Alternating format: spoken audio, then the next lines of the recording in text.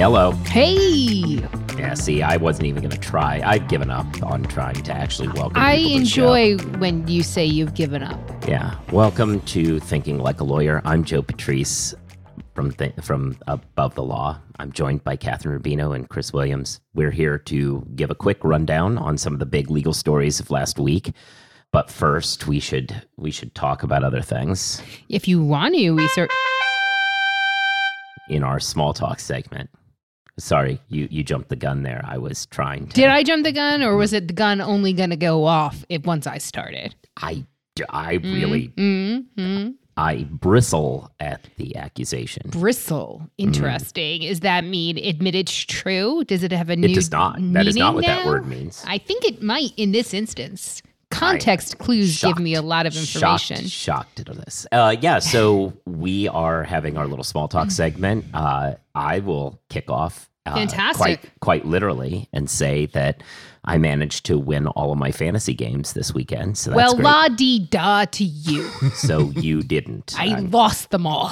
That's a shame. Including to you, by the way. That is true. We do have a fantasy league. But no, hey, maybe I can teach you some pointers sometime.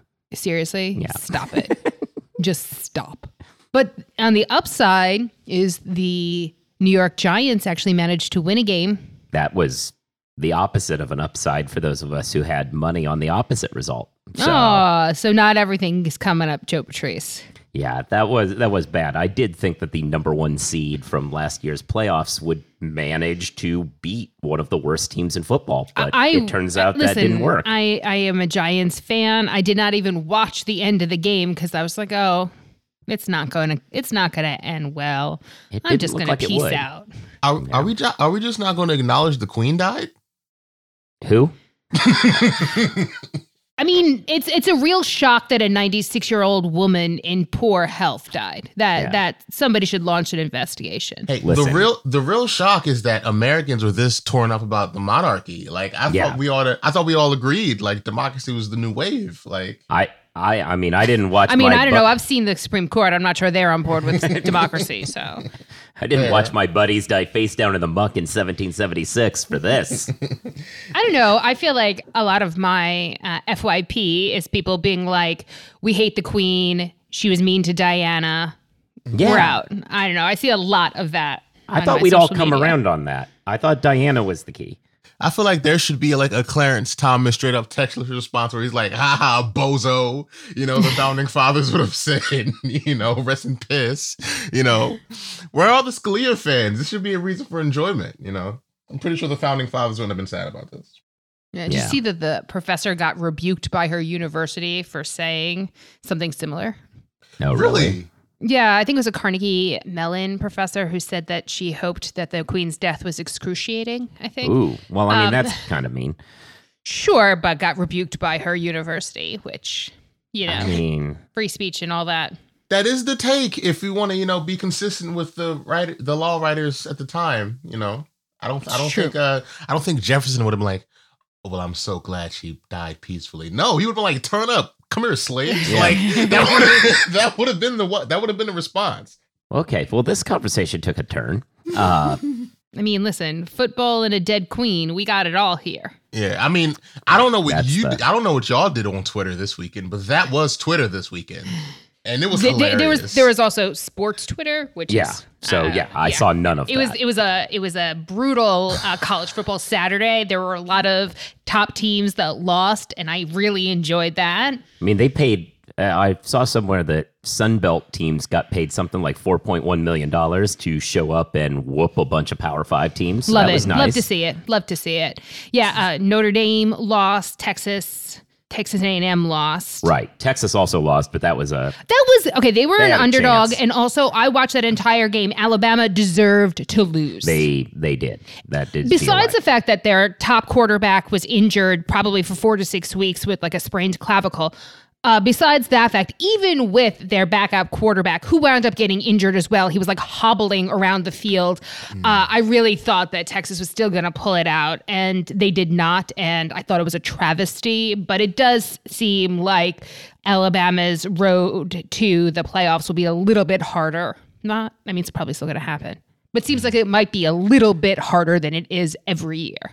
Yeah, I'll, to give this something of a legal flair, we also had interesting employment issue this weekend, which was... Did we? Yeah, well, Nebraska fired its head coach. Scott Frost, former UCF national championship coach. That's true. Got fired this week. I mean, listen, Nebraska had a terrible set of performances the last 2 games. But where this becomes a legal question... I know, I was giving background, Joe. People, not everyone may be following all of college football. I'm giving background and color so people can really understand. Okay. Fight. Anyway, you were saying. Yeah, so where this is a legal issue is like a lot of these contracts for football coaches, there's a buyout clause. He had a $15 million buyout, meaning that if they fired him for, unless it was for something really bad, like for cause, but if they fired him for not winning enough, they had to pay him $15 million. He has not been winning enough, so they restructured his contract to only pay him $7.5 million, but that restructuring doesn't take effect until October 1st, and they fired him anyway. So they could have just waited 2 weeks. 2 weeks, 2 or 3 weeks here. Games that they probably weren't going to win anyway, right? And they could have saved the athletic department and, by extension, possibly the public. Who knows? I'm sure Nebraska gets its money elsewhere than taxpayer dollars ultimately, because they seem like the sort of organization that has big pocketed donors, but they blew an extra $7.5 million on this guy. Yes, if they just waited. Him. Yeah, they waited a couple of weeks, they would have saved almost $8 million. Yeah. But so, I guess firing him in the moment was more important. And too bad for those brilliant lawyers who must have thought they'd done some really good work in restructuring the contract to save the university money. Listen, this is real, right? Like, those lawyers did do a good job. October 1st is not particularly long into the season. It's very reasonable to assume that the athletic department can wait till October 1st to fire someone if they want to fire someone. Yeah. Certainly more than 2 games in. It's fairly unusual to fire someone 2 games into a season. 3, but yeah. Oh, they played week 0. Yeah. They lost week 0 to Northwestern. Regardless, particularly since it's not like this is unknown. Scott Frost has been working there for a couple of years, never had a particularly great record. So you have to imagine some L's are built in, and you're going to fire him a few weeks early and cost yourself $7.5 million. I mean, okay, bold. But yeah. A quick aside to all our listeners who are not involved in the sports ball. This is a reason to get involved, because when they were talking about legal issues and firing, I totally thought they were going to mention the police deputy who got caught involved in sex trafficking. But of course, that's just normal. That was not nearly as surprising. Yeah. Well, maybe I'm naive, but I thought that police are the people involved with stopping crime. But I'm just kidding. This is not where do you live? Yeah. Maybe this is why he cares about the Queen. All right. And I think with that, in a very regal sounding fanfare, we will put a stop to small talk and begin talking about our actual We didn't even talk topics. about Irish Twitter, by the way. We did not. That was wrapped up in, but no. Let's talk about the sports. Okay. Ahem. Small talk is over, officially. It is decided. It has been decided. Coming from the guy that talked about legal issues during small talk, but whatever. That's true. So now we're going to talk about law schools. In particular, we're going to talk about reforming them, or at least putting on the table the idea of reforming them. Yeah, I mean, Neil Gorsuch gave a talk last week. I talked about a bunch of things. I think the biggest headlines were actually stuff that you wrote about, Joe, about the investigation into the Dobbs leak and whatever. He said exactly what you imagine a Republican on the Supreme Court would say about that. But he also kind of took on law school, saying that he didn't think that it was necessary, that it takes 7 years, if you count 4 years of undergrad, to get a JD degree to be able to practice. And he also thought that it was silly that someone who wants to be a criminal defender has to take securities law. I guess white-collar crime's not a thing, though, right? Because you probably actually... That's not a great example. That's not a good one. And he Neil also... Gorsuch with a bad example? No kidding. Okay. I mean, you're not wrong. But he also talked about how so many people graduate with $150,000 worth of debt, which I think actually the average law school debt is a little bit more than that. But we'll see how much he actually cares about student debt when Biden's debt relief plan inevitably comes before the Supreme Court. So yeah, I think this is all just revolve if everybody who owns debt just registers for an LLC, because we have no issue with corporations getting these sort of payments. Bailouts. Yeah, so we've got... That's a joke, by the way. Don't do that. Yeah. This is an interesting question. Now, the question of whether or not we still need a 3-year law school curriculum has been out there for a while. I know Obama talked about... In 2013, it was a big story because Obama was like, pretty sure law school should be 2 years. Yeah, so you got that 2-year contingent. I think what Gorsuch, who did, do some of his higher education in England, I think he was talking more about the idea of having a more European-style education where if you want to be a lawyer, that's your major, basically, and that's wrapped into your 4 years. Yeah, I don't know as though anybody has the right answer, but it is great that this is at least being talked about by Supreme Court justices. It's introducing it onto the table. Remarks at best, I would say. But because I don't think there's there's certainly not any analysis in the remarks he's given so far about, what would happen to law schools, the money that universities take in as a result of getting JDs, what would happen to that, how that would impact the cost of undergrad as a result, because it would absolutely go through the roof, right? I mean, would it though? See, I understand that law schools are the cash cow of major universities, but it doesn't look like universities are being all that chill about tuition now. They're making all this money off of law schools, and they're still jacking up prices. It's unclear to me if it really makes that much difference, or if this is just more money they're lining their pockets with. I guarantee having to close their law school would result, whether it had to in terms of bottom line or not, but would in fact result in an increase in the cost of undergraduate education. Zero doubt in my mind. Yeah, maybe. That strikes me as weirdly fatalistic, right? That strikes me as though you're basically saying that it's almost like the hostage negotiation. It's like we have to keep law schools or else everybody else suffers. Well, I mean, I also think that it's important. Well, I don't know about important, but it's certainly useful. I mean, we'd have to revamp the entirety of our education system starting from about 8th grade on if this is going to actually change, right? Because people right now, as opposed to somewhere like England and other places in Europe, right? A lot of people treat their 4 years or less or more of undergrad as an opportunity to explore things that were not available in their limited high school curriculum, decide what's of interest to them, and then decide whether or not they need a postgraduate degree like a JD. I don't think the way our education system is not any disrespect to teachers at all. I think it's a systemic issue. I don't think it's the teachers' faults.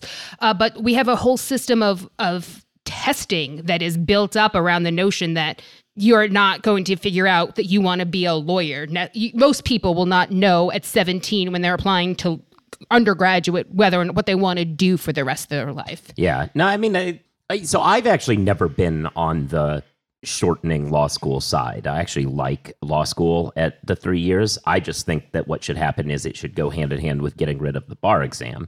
I think that we should not have people spend 3 years worth of tuition and then have another disconnected from everything, to use Gorsuch's whole criminal defense and securities law bad example. You shouldn't have to be testing out of all these practice areas you aren't going to go into.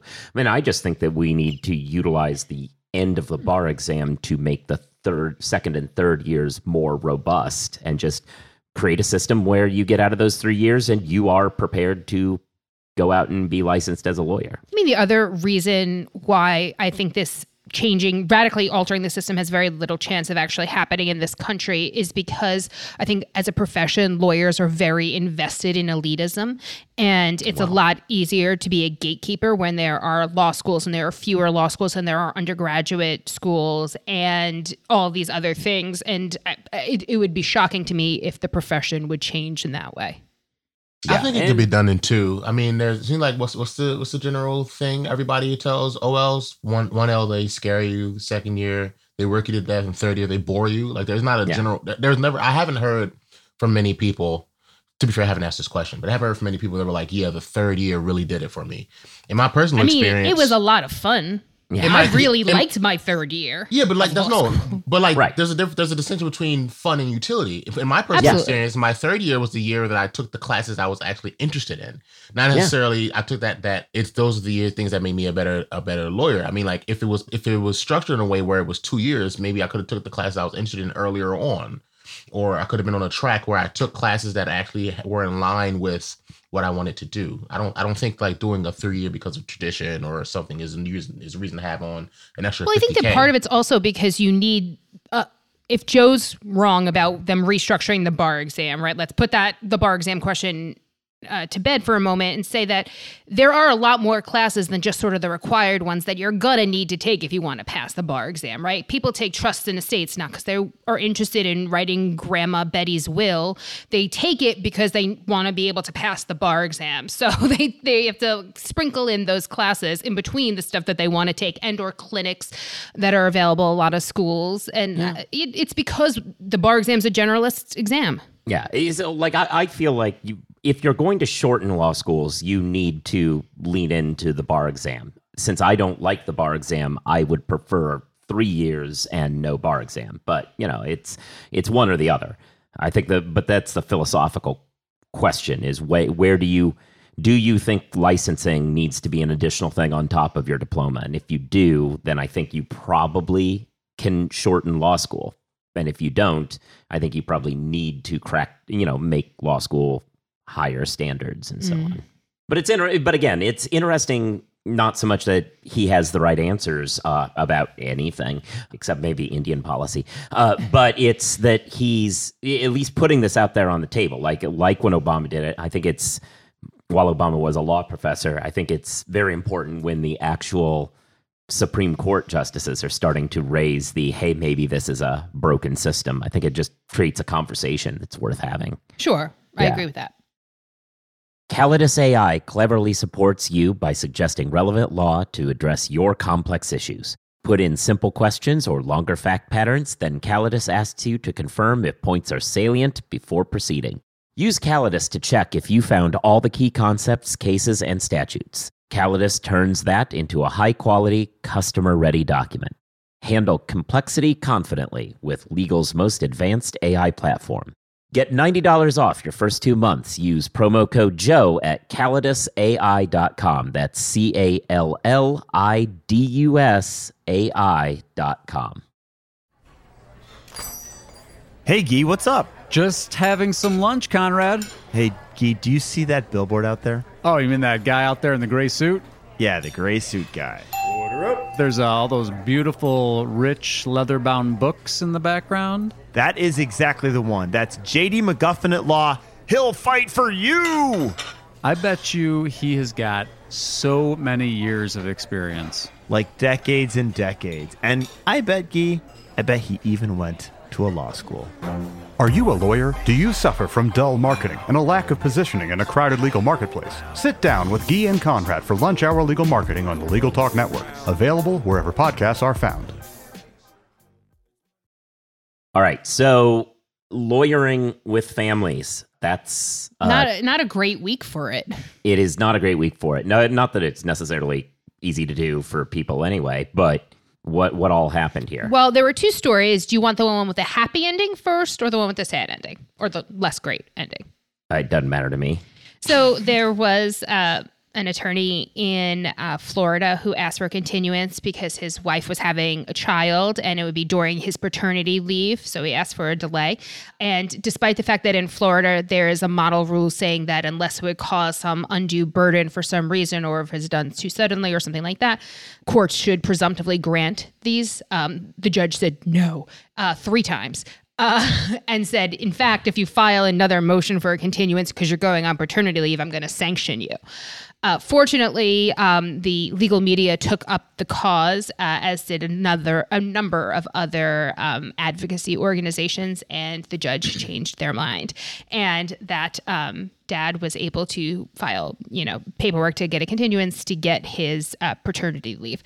The other one is less of a good ending, mostly because I don't think anybody knew about it until after it sort of had happened. But it was a Seventh Circuit federal appeals case, and they asked for a continuance because there are two attorneys on the case. One of them was going to trial on another matter during the oral argument when it was scheduled, and the one remaining had just suffered, his wife had suffered a miscarriage, so felt that did not have the adequate time to prepare, and also wanted to take the time for personal reasons, which seems very, very reasonable. The other side agreed. And the Seventh that's the part that gets me. Yeah, it's unopposed. The unopposed motion is denied. Seventh Circuit's like, no bueno. We only heard about it the day that the oral argument happened. So the attorney had to sort of, and it just reeks of the worst kind of sort of toxic masculinity, like what men aren't supposed to be upset or have emotional baggage when their family suffers a miscarriage. No, it should only be, you should just have a stiff upper lip and go about your day as if nothing happened. That seems weird and awful. And put aside whether or not you personally are supposed to have emotions, like you're supposed to be supportive too. And it just, it seems unnecessarily cruel. It strikes me, having done this for a long time, that I can count on maybe one hand a situation where an unopposed motion should be denied. Like, it strikes me as though if both sides agree to something, you grant it. Particularly about scheduling. I mean, well, I would say scheduling is one of the few places where I might disagree, but only if the two sides are trying to bleak house something and just refuse to to come to an end and drag it out and, that sort of thing. Sure. That's not what we're talking about. No. We're talking about like putting stuff off. I mean, the other dates that he suggested were like a week later, right? It was just, he was in the middle of it, right? He was in the shit. Yeah. And was just like, can I get a damn breather? And Seventh Circuit's like, nah. Yeah. Nah. It just reinforces every terrible thing about every terrible courts. Thought. And it's bullshit, right? Appellate work is hard enough. You don't need to add this kind of bullshit layer on top of it just to prove that you're tough enough to actually handle it. And I think it does a detriment to the entire profession as people see these stories and are like, this does not seem like a profession for me. Yeah. Maybe the court were just trying to, through this example, prepare students for what it's like to work big law. I honestly think big law is kinder about better it. Than that. Yeah. 100%. I don't think, I worked at two different big law firms. I don't think for a second this kind of a request would be not taken very seriously and absolutely 100% granted. You'd absolutely be told that, go home, deal with that, and respond to my BlackBerry emails. So you just aged yourself with your BlackBerry reference. But still, yes, you probably would still have to do some stuff, but they'd be. But there's a lot, I think, and maybe it's also because you work them on a day-to-day basis as opposed to a judge that you rarely see and doesn't actually deal with you on a day-to-day basis. But like, I can't imagine, and maybe I was lucky, although didn't feel it at the time, but I can't imagine a situation where they wouldn't show a little bit more grace than this. Yeah. No, absolutely. It just makes me think of those dystopian horror stories that get shown off as being like a great worker. Like, some Harvard Law School graduate gives birth while also answering emails. Like, no, why are you doing that? Yeah. It's not good. Don't celebrate this. Gave birth right while taking the bar exam. I mean, that's a real story that was one written. That we wrote. And my takeaway there was, wait a minute, maybe this is a bad thing. Yeah. All right. So what's our last subject? Well, it's back to school time, and I think for a lot of places, it means back to the office. Okay. There's been a lot of talk, and we've mentioned it several times on the podcast about what is it going to take for people to go back to the office. Not necessarily full time. I don't think most places realistically expect 5 days a week anymore, but probably do expect 2 to 3. Yeah, we're getting some interesting experimentation. Lots of people are pushing for some kind of a hybrid model, whether it's 4 days or 3 days. We have people who say, hey, come in 3 days a week. We have other firms saying, come in Tuesday through Thursday. whether it's better to have the flexible model or everybody's here on these days. Like everyone's kind of playing around trying to figure out what to do. And we have heard some of these stories where big firms are complaining that we have this hybrid system and you haven't been coming in. So right, and they're about to make it not voluntary. Right, which is unfortunate. But how do you make people come in? And why are you culture? Well, right. And that's the thing. And the argument that people make is that it's some part of culture. You need to be around your colleagues for some reason. And look, I've defended the idea that there's soft learning that happens in law. For sure. Like a lot of it is. And you have to be around people to see some of this stuff. That's, how the younger generation figures this out. But the answer to coaxing people back into the office might be by having a cooler office, which brings me to kind of a story we had last week, which Vela Wood in Texas, and I think they also have an office in California, they have a long tradition of being very pro-travel. They want their employees to travel the world. They think it's valuable and have always been very flexible about making sure people are able to do that. They've had a program for a long time about people being able to work for a month at a time from anywhere. This summer, they got their culture in the fun way. To get that firm culture, they rented office space in Lisbon, Portugal, and invited everybody to come on out. And about half the firm did and stayed there for a couple of weeks. They paid a stipend to bring people over. A lot of people brought over their families and all, and had a couple of 2 to 4 weeks over there. It doubled as business development. They met with some clients, some prospective clients and all while they were over there. That's pretty cool. I'm sorry.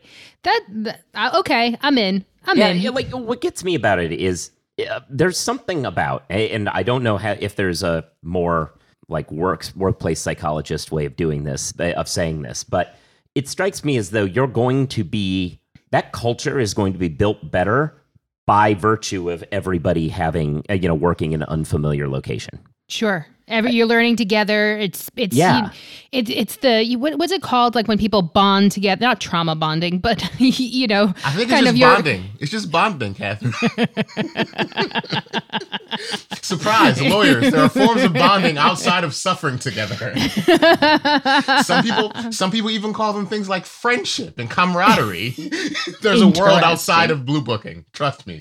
I'm skeptical. Point is, it does strike me though that these folks are going to build a tighter unit by being in unfamiliar surroundings. And I'll say from personal experience, kind of an fortunate story given our proximity to this anniversary here. But so I was at Cleary Gottlieb, offices very much downtown Manhattan. We had to, as a litigation group, we had to relocate into temporary office space and work for, 4 months or so, I think, in a different location. Mm-hmm. And everybody was in a different location, and everybody was trying to figure out what they were doing. And I can't compare it to how that group feels normally, but I certainly felt more comrades in arms, esprit de corps with the rest of the litigation group than I think I would have otherwise, because we were all crammed into a tiny place together. Nobody was like in their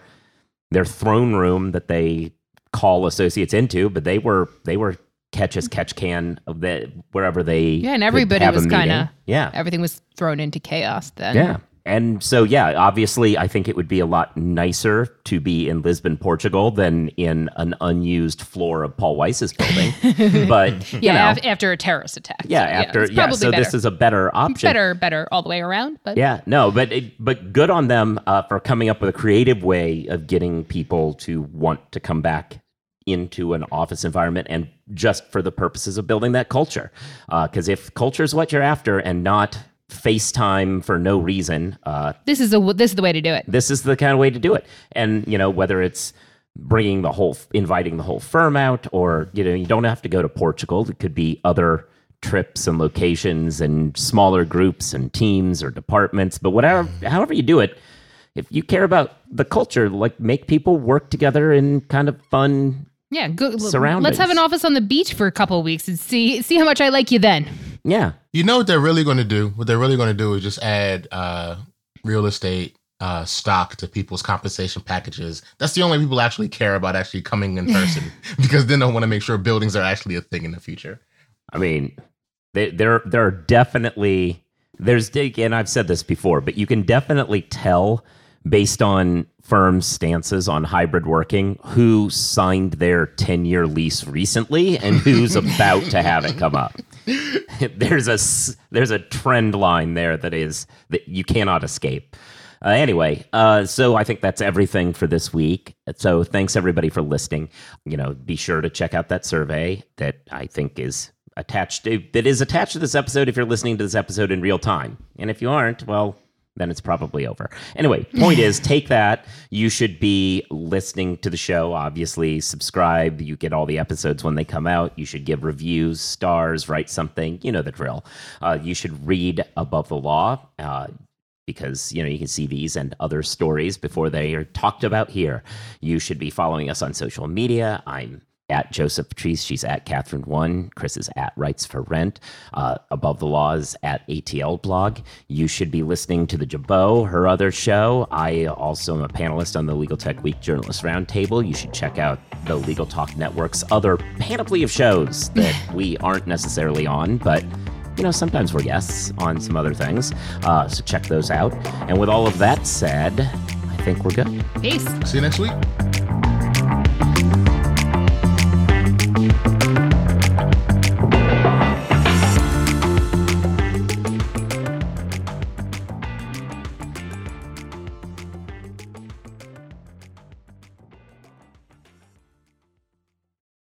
If you're a lawyer running a solo or small firm and you're looking for other lawyers to talk through issues you're currently facing in your practice, join the Unbillable Hours Community Roundtable, a free virtual event on the third Thursday of every month. Lawyers from all over the country come together and meet with me, lawyer and law firm management consultant Christopher T. Anderson, to discuss best practices on topics such as marketing, client acquisition, hiring and firing, and time management. The conversation is free to join, but requires a simple reservation. The link to RSVP can be found on the Unbillable Hour page at LegalTalkNetwork.com. We'll see you there.